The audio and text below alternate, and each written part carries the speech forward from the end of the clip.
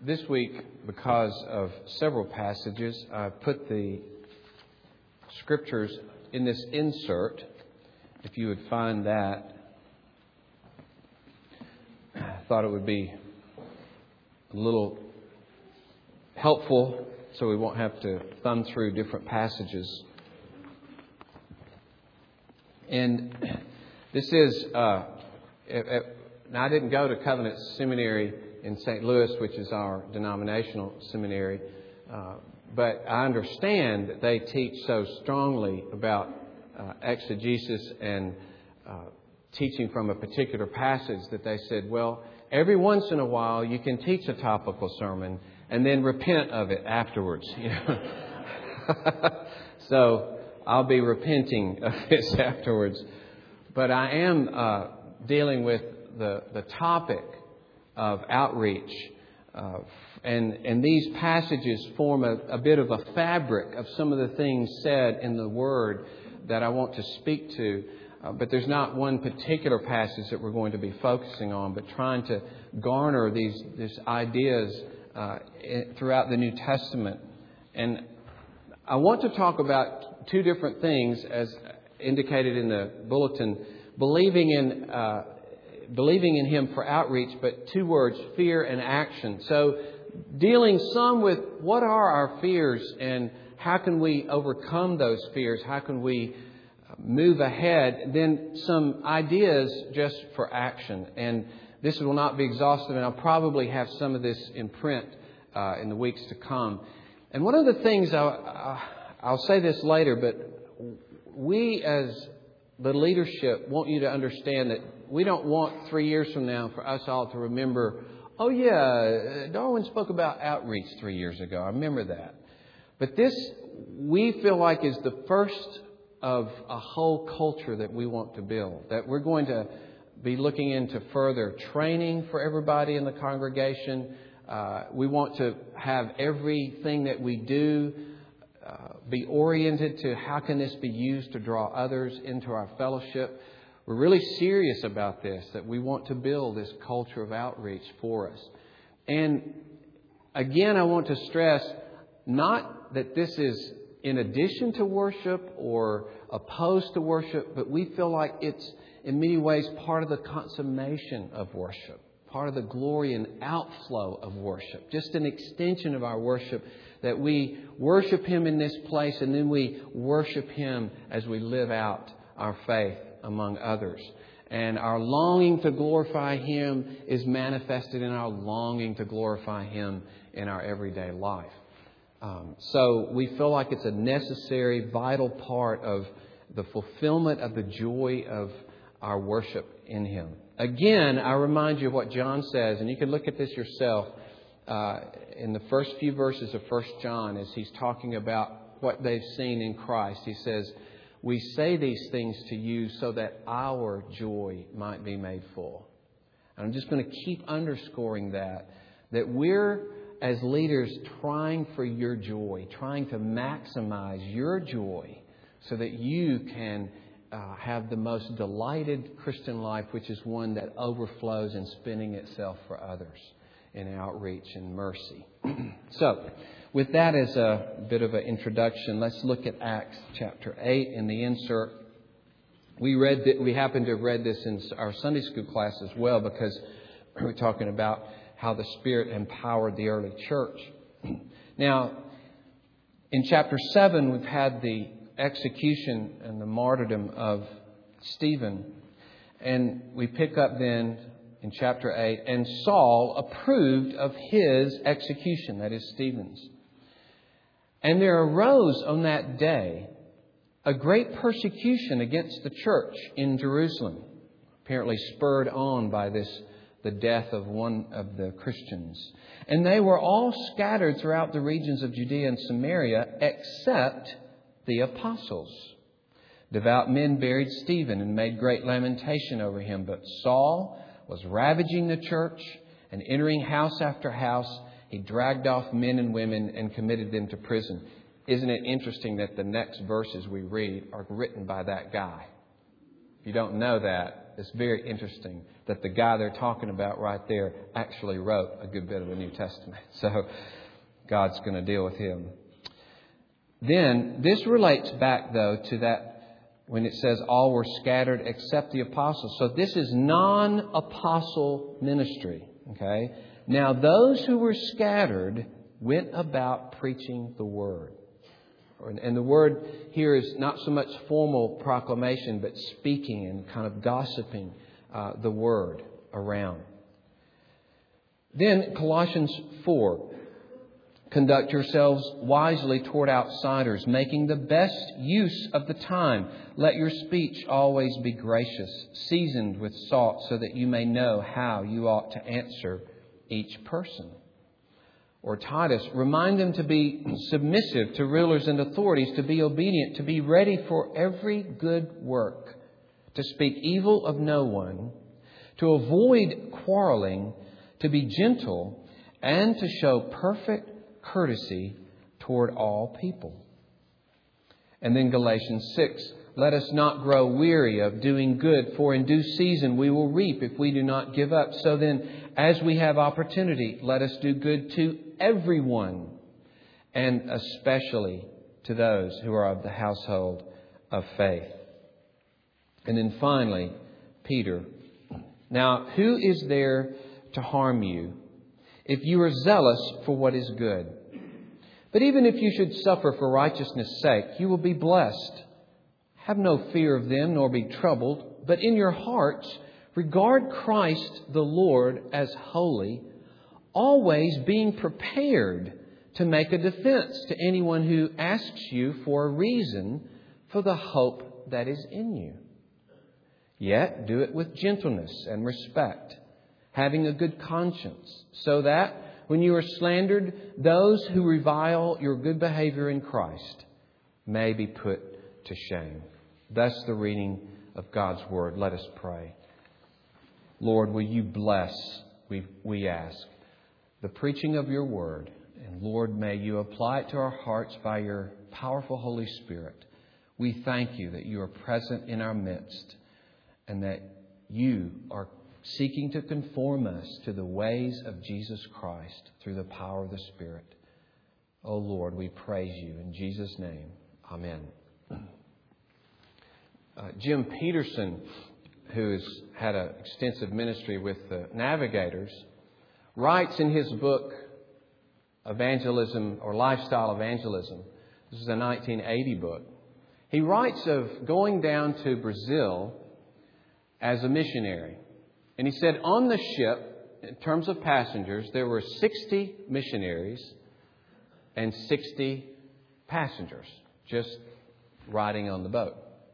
And he thought, 16 days, 16 missionaries, 60 missionaries, 60 other people, one-on-one, 16 days, this will work, So he began to engage one-on-one with different people on the ship and having some very good conversations and finding out about their lives. And then it would lead many times to talking about the Word. And he said, but I thought this is bad because if all 60 of us are hitting on these different people, they're going to say, this is the 8th time somebody's talked to me about this. So we need to coordinate our efforts. So he found 6 missionaries that were basking in the sun on the ship. And he came up to them and said, look, I think it's important, since we're all going to be probably doing this, that we coordinate our efforts. And he says, I quickly found out that was not the problem. That none of them was even thinking about that. One guy says, well, I just graduated from seminary. I don't know how to talk to somebody about Christ. Another guy says, hey, I'm a pastor, but I don't know how to talk one-on-one with anybody. And he expressed his kind of surprise, that here we are. And he even said something to that effect. Maybe if we 60 can't evangelize 60, that we're not going to do much good among 95 million people in Brazil, So a little while later, 3 of the guys came back to his door and knocked and said, we've been thinking about what you were saying, and here's what we want to do. We want to have an evangelistic meeting for the sailors on board. And Jim Peterson was kind of thinking, no, that's not no, we're going to do this. And then we want you to speak at it. So he finally agreed to it, but he said, I'm not going to speak. Let's just be there and we'll see who comes. And they said they announced it and met in a certain room. And the only thing that happened was sailors would walk through and kind of see it and walk through quickly so they didn't have to stay. And finally, one guy, he says, was a Baptist who went to church all the time, ended up in there. And he says, there we were, 4 missionaries and a Baptist, in the evangelistic outreach. So then he said the next thing that happened was that they decided we're going to do a birthday party for one of the passengers. And at the birthday party, we're going to let it kind of grow into something else. And so he didn't really want to be a part of that. So he went up to the upper deck and was engaging this guy one-on-one, talking about the things of Christ. And they were in a real good conversation. And he heard down below the party, and then he heard him sing, Oh, Susanna, and something else, and then Rock of Ages, and something else, and then another Christian song, and then he heard somebody preaching to these people that didn't know they were going to be at an evangelistic meeting. And he said they planned another meeting 2 nights after that, and he said instead of me having one person with me, there were 60 passengers up there that time because they knew what was going on, at that point. Now, I share that so that you again realize that when we're talking about evangelism, we're really trying to talk about wisdom and treating people like human beings and being in relationship to people and being friends over a long haul with people that you know and continuing in those relationships within that context, sharing perhaps multiple times the gospel of Christ or different parts of the gospel over a period of time. We're not talking about, imposing on people's lives unasked for. I had a really bad experience one time when I was going to EE training, and it was in Birmingham at Briarwood Presbyterian Church, and we were in a group of 3 people, and it was not my turn to speak, but there was a turn for this other fellow, and he was pretty eager beaver and kind of a country preacher type, and we came to this door, and there was a young scientist that was in this apartment. And the young scientist let us know really quickly that he knew the gospel cold and that he had some problems with it, and he had some scientific questions about creation and all that kind of thing. He let us know pretty clearly.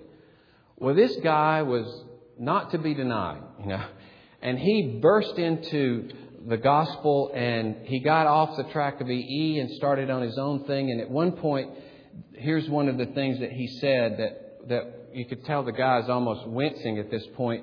But he said, but he canceled the record of debt that stood against us with its legal demands and set aside nailing it to the cross and disarmed the rulers and authorities. Just out of the blue, just shouting this at this guy who'd already tried to let us know that, I have. Now, think what a difference it would have made if somebody who lived across the way from that apartment had a relationship, had them into their apartment regularly. They continued as friends, did things together, and in that context, found out what this guy was thinking, found out what his problems were with Christianity. Perhaps that person would have read some himself on some science issues and the like, and they could discuss them openly, and he could treat him like a real human being. I say this trying to keep letting you know what we're not talking about and what we are talking about. We're just talking about love working itself out in your everyday life. And in that context, finding those opportunities that God will lay open before you. Even as Peter anticipates, be ready when someone asks you. He didn't even say in that point, be sure you're telling everybody. In fact, one of Jim Peterson's chapters is, it's entitled, Why Isn't the New Testament Telling Us to Go Witness All the Time? Because in the epistles, Paul doesn't say that over and over. He says the kind of things we've read. That our lives display the gospel, and in that context, we be ready to speak the gospel. That's the pattern of the New Testament. Well, let's talk then a little bit. I've probably introduced too long, trying to give you a picture here, but in terms of our fears, the first thing I want to talk about is know His presence and His fellowship as you minister to people around you. Know His presence and His fellowship as you minister to people. You know, we saw from Matthew 28, as He tells us to go, He says, and I'm with you. Very last words, interesting, very last words in Matthew. I'm with you to the end of the age. Surely that's to echo in our hearts and hold us close. It's given to the going church, see. It's given to you when you walk out of your door to walk across the street and to trust Him to say, oh Lord Jesus, thank you that you are with me. I believe in your presence. I rejoice in your presence. Even enjoying Him as you minister to people. How about that idea? We say in the first catechism question, what is the chief end of man? The chief end of man is to glorify God and enjoy Him forever. So when you're trying to open up relationships, you're seeking merely to glorify God, to show off God's love to someone that has touched your heart, and then to enjoy God in the midst of it, to enjoy His presence in the midst of it. I think for many of us, we're so stricken with fear, it's almost, we feel abandoned by God almost at that point, rather than entering into fellowship with Him. And I love what Paige Benton, I wasn't there, but Kay related this illustration she gives of going to visit her grandfather growing up. And when she would go to visit her grandfather, in the mornings, he would spend a large amount of time with her, cooking breakfast, going to get the paper, doing different things around the house. And she, of course, thought that he couldn't do those things. In fact, she said, I used to think, what does he do when I'm not here? You know, how does Grandpa get the paper and cook and do all these things when I'm not here? And of course, the truth is, Grandpa could do them a lot easier without the granddaughter. But what's that about? It's about relationship. It's about relationship.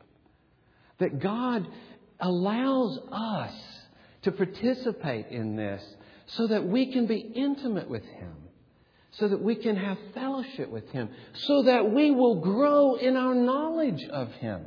We tend to think, I will grow in my knowledge of God in the Word, and then I'll go out and do things, and then I'll grow in my knowledge of the Word. But what does Jesus say in John 14, verse 21? Whoever has my commandments and keeps them, he it is who loves me. He who loves me will be loved by my Father. I will love him and manifest myself to him. Or later in verse 23, if anyone loves me, he will keep my word, and my Father will love him, and we will come to him and make our home with him. The idea is you will grow in your knowledge of God and your intimacy with God as you believe Him and trust His Word and give yourself to Him to be used by Him. It's not simply in the Word, but it's that Word then lived out and believed, in which we begin to experience more and more of the reality of this God. Those promises and those truths about Him begin to take on richer and deeper meaning in our lives.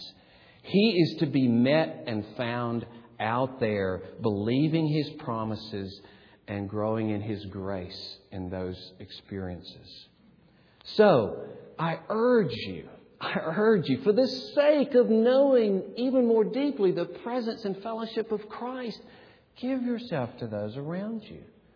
You see, that's not pitting worship against that. It's just saying here's an extension of the growing in the knowledge of Jesus, is our giving ourselves away to others and fulfilling our joy. Again, in the context of laying down His life for His people, in the context of love, Jesus says, I've spoken these things that my joy may be in you. He never commands you to do something unless it is to fulfill His joy in you. Then secondly, think about His strength and protection. His strength and protection. How expectant we can be on the Holy Spirit Does the Holy Spirit want to make Christ known? That's one of the chief things Jesus talked about in the upper room, is He will come and He will make me known. He will focus attention on Christ. His ministry is to enable the church to bear witness of Christ. Can we say this? The Holy Spirit has an infinite desire to make Christ known to others. And we can expect that He will give us wisdom. We lack wisdom. He will give us boldness. We lack boldness. He will give us love and compassion. We lack love and compassion. But we have a mighty Spirit that equips us and enables us. His desire is to glorify Christ. It is not a game with Him. You have to each ask this question. Does the Lord want to use me? Does He? Surely you answer and say, absolutely, He does. Absolutely, the Holy Spirit will use me. Will He use us as a church? Absolutely. And then along those lines, as you're thinking about His strength and protection, think about your own fears. What are you afraid of? Are you afraid of rejection? Are you afraid to be thought a fool by others? Are you afraid maybe just to have relationships or to care for people? What will it cost? What kind of entrapment will this be if I open up relationships to other people? But how we can look to Christ, who Himself was rejected, to this one who others thought so poorly of in different aspects of His life. How important for us to confess and at least be open and just tell God honestly, here are the reasons I don't do this, Lord. Here are the reasons that I don't meet my neighbor. Here are the reasons that I have not spoken to this or that person in a way to try to open up the gospel to them. And ask for His grace. Ask Him to fill you and govern you and strengthen you for love. Think of others who've been way more scared than any of us, and yet they have been used in powerful ways by God's grace. Do we have weaknesses in this? Paul said, I had terrible weakness. I asked for the Lord to take it away, but He wouldn't take it away. But He said, my strength is made perfect in weakness. It's fine to confess your weakness. Fine to confess your fears. Fine to say, I feel unable to do this or that. But say, Lord, I will give myself to you. If we are broken before Him, He says specifically that He dwells with the brokenhearted. He dwells with those who know themselves to be weak. And I think Psalm 42 and 43, 3 times there, the psalmist says, why are you cast down, O my soul? And why are you in turmoil within me? Hope in God. It's good for us to talk to ourselves. Some healthy talk about, why am I this way? What is going on in my heart? How am I not believing God and trusting Him? How is self-protection and self-dependence holding me back? How is my pride holding me back to saying, I'll call the shots on my life. I'll decide how to be happy. I won't trust God with my happiness. I won't trust God with my joy. And there is a joy in presenting yourself to Him and saying, Lord, I'm yours. It's part of that living sacrifice. Lord, I'm yours to use. And Lord, I've made a list. Here are the 5 people, 10 people, homes on my street. I've written down the addresses. I've found out some names. I'm starting to pray for them. Lord, give me grace. Open up the way that I may care for these people. Lord, I put myself in your hands. You see, just little baby steps to say, Lord, I want to be an instrument. And I want to urge you, don't make fear your idol. Don't bow down to fear and let that then govern your life and dictate what you are or are not going to do. It can end up being a cover then for not caring about people, ignoring and neglecting people, refusing to do them good because of fear. And so let's turn away from that idol. I've certainly known it a lot in my life. Don't make fear the Lord of your life. Now, fear would say to you, you shall not speak to the people that you know. You shall not open up relationships to them. And we must not obey that voice. But dedicate yourself to love. Dedicate yourself to love. And here I think it's so encouraging to think about passages like Titus 2:14 that says, He died so that we would be redeemed from every lawless deed and be zealous for good. Could we hold that up as a promise, as a hope to say, Lord Jesus, you have died so that we would be a congregation zealous to do good. And so, Lord, as I seek to do this, work powerfully by your death and your resurrection in my life through the Holy Spirit. I would urge you to memorize perhaps some of these passages that we've read.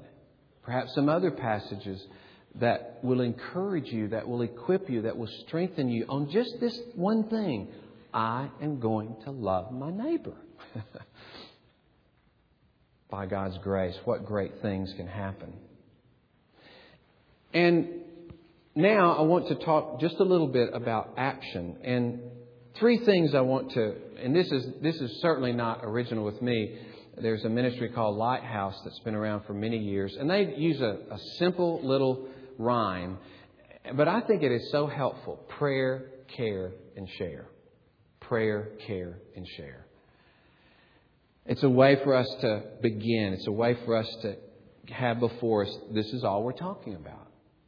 As I begin to pray about myself and I pray about my neighbors and I begin to look for opportunities to care for them, and in the wake of that continuing friendship and ministry of kindness and hospitality, I care for them and I share the gospel as God opens up opportunity. Pretty nifty. It summarizes everything that we do in those three simple words. And it also shows that there's not just the proclamation of the gospel, but there's the affirmation of the gospel by my life. That's what the New Testament underscores over and over again, is how we're to affirm that word in our lives. So, interestingly, in Titus 2, as he's speaking to the young women and how they're to deal with their homes and love their husbands and their children, he says that the word of God may not be reviled. See, the word is at stake here. The message, the gospel is at stake in how I live my life. Later in Titus, he talks about the young men obeying, and he says, do this so that they will have nothing evil to say about us. And later, talking about slaves being obedient, he says, so that in everything they may adorn the doctrine of God. So your life is an adorning of that doctrine. And you are modeling the character of God. You are modeling the gospel as a preparation for sharing it. So God calls us to be before people. Calls for us to live before people. His title of that chapter is The Puzzling Epistles. Where are the exhortations to witness? Why doesn't he say on every page, witness, witness, witness? But he says almost on every page, live out a holy life. And scattered in there are the ideas of being ready to speak and use wise words as you share that gospel. So, you are the audio-visual of the grace of God.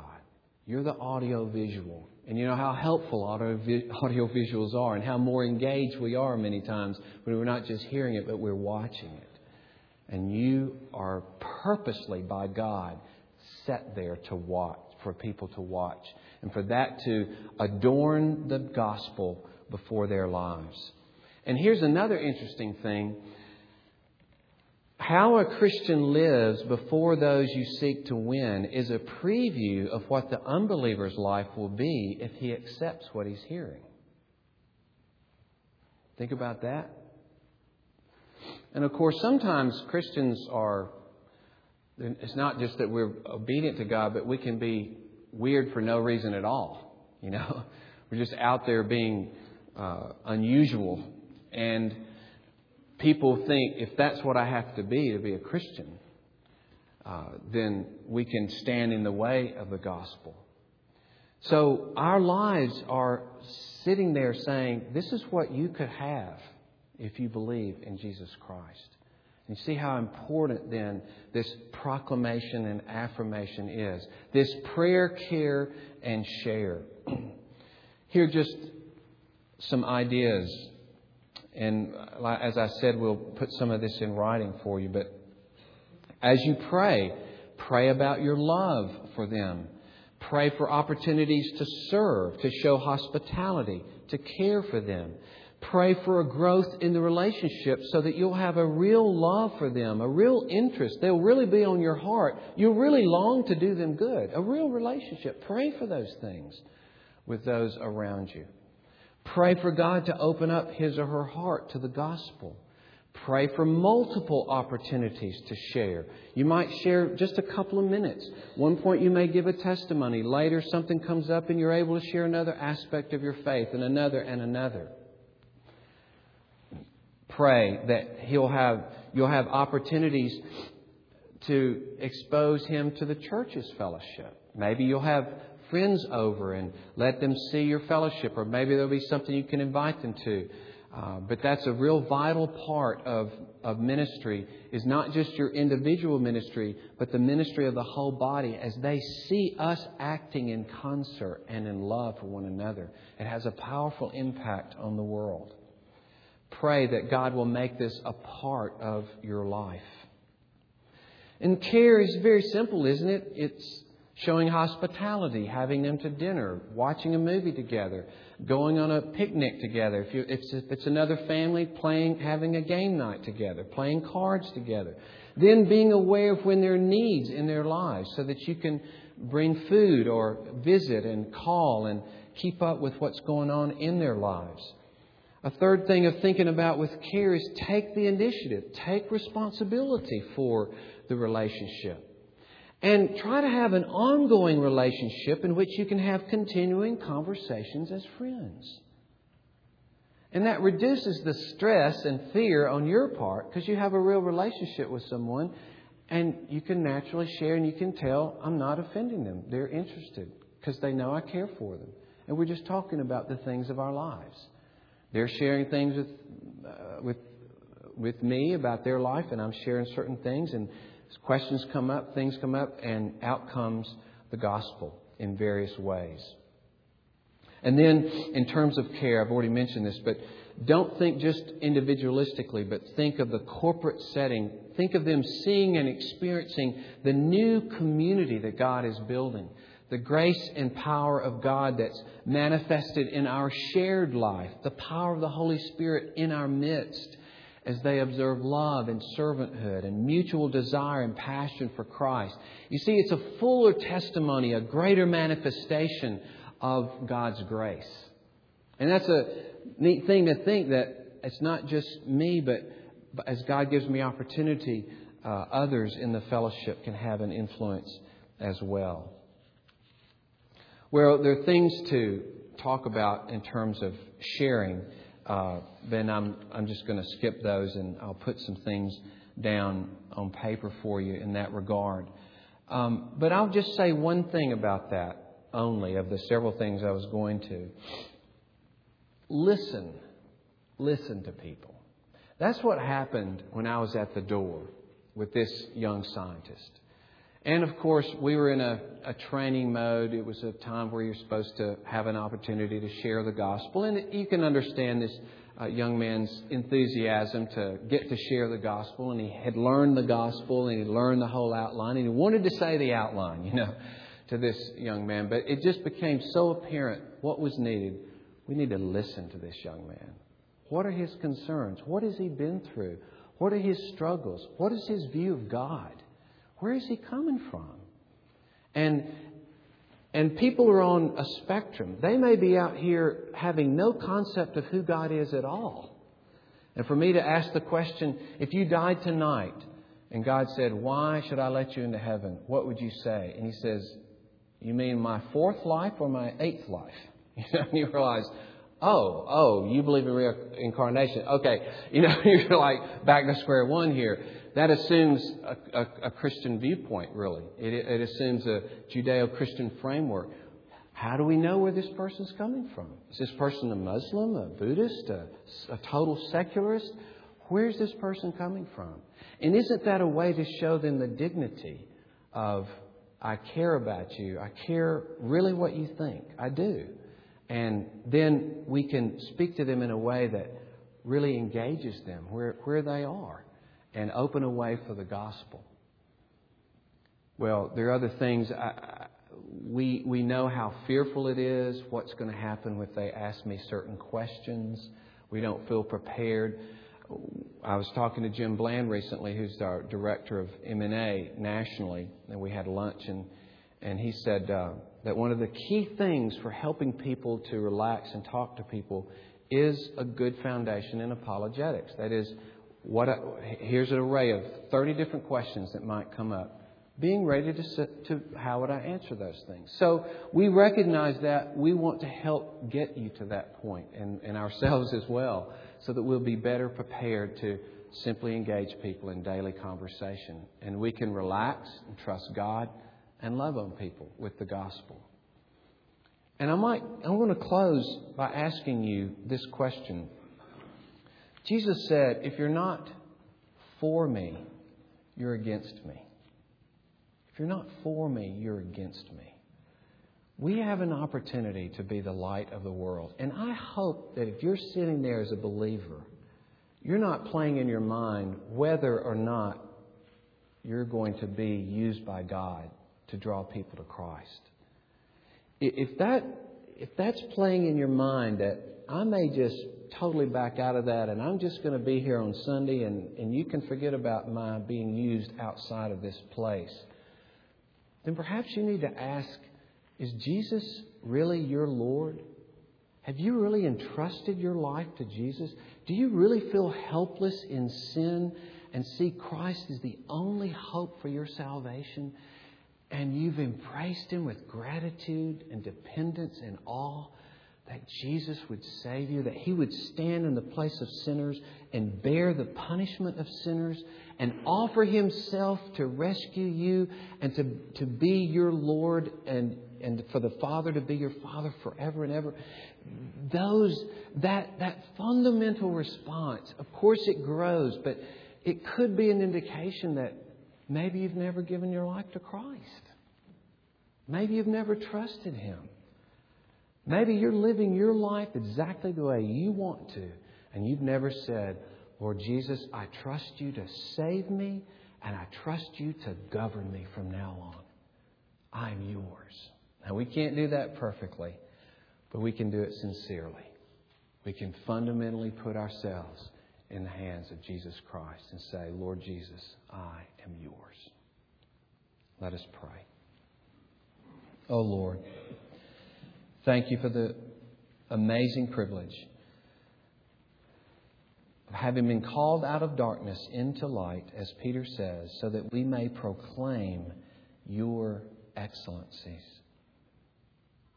Lord, I confess, perhaps many here, my life is governed so many times with just busyness, with personal safety, with self-protection, with comfort, with entertainment over relationship, over my personal agenda, over caring for other people, governed by fears, governed by so many things.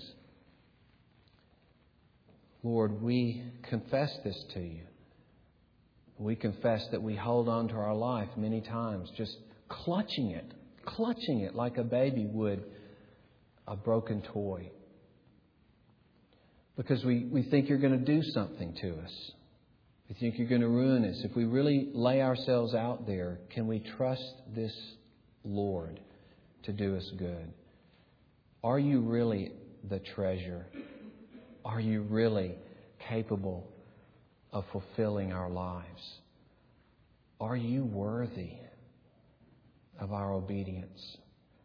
Are you worthy of this sacrifice? Oh Lord, give us grace to honor you, to entrust ourselves to you, and to never look back, and to find you and fellowship with you and discover new riches of intimacy with you as we see the fulfillment of your word in our lives.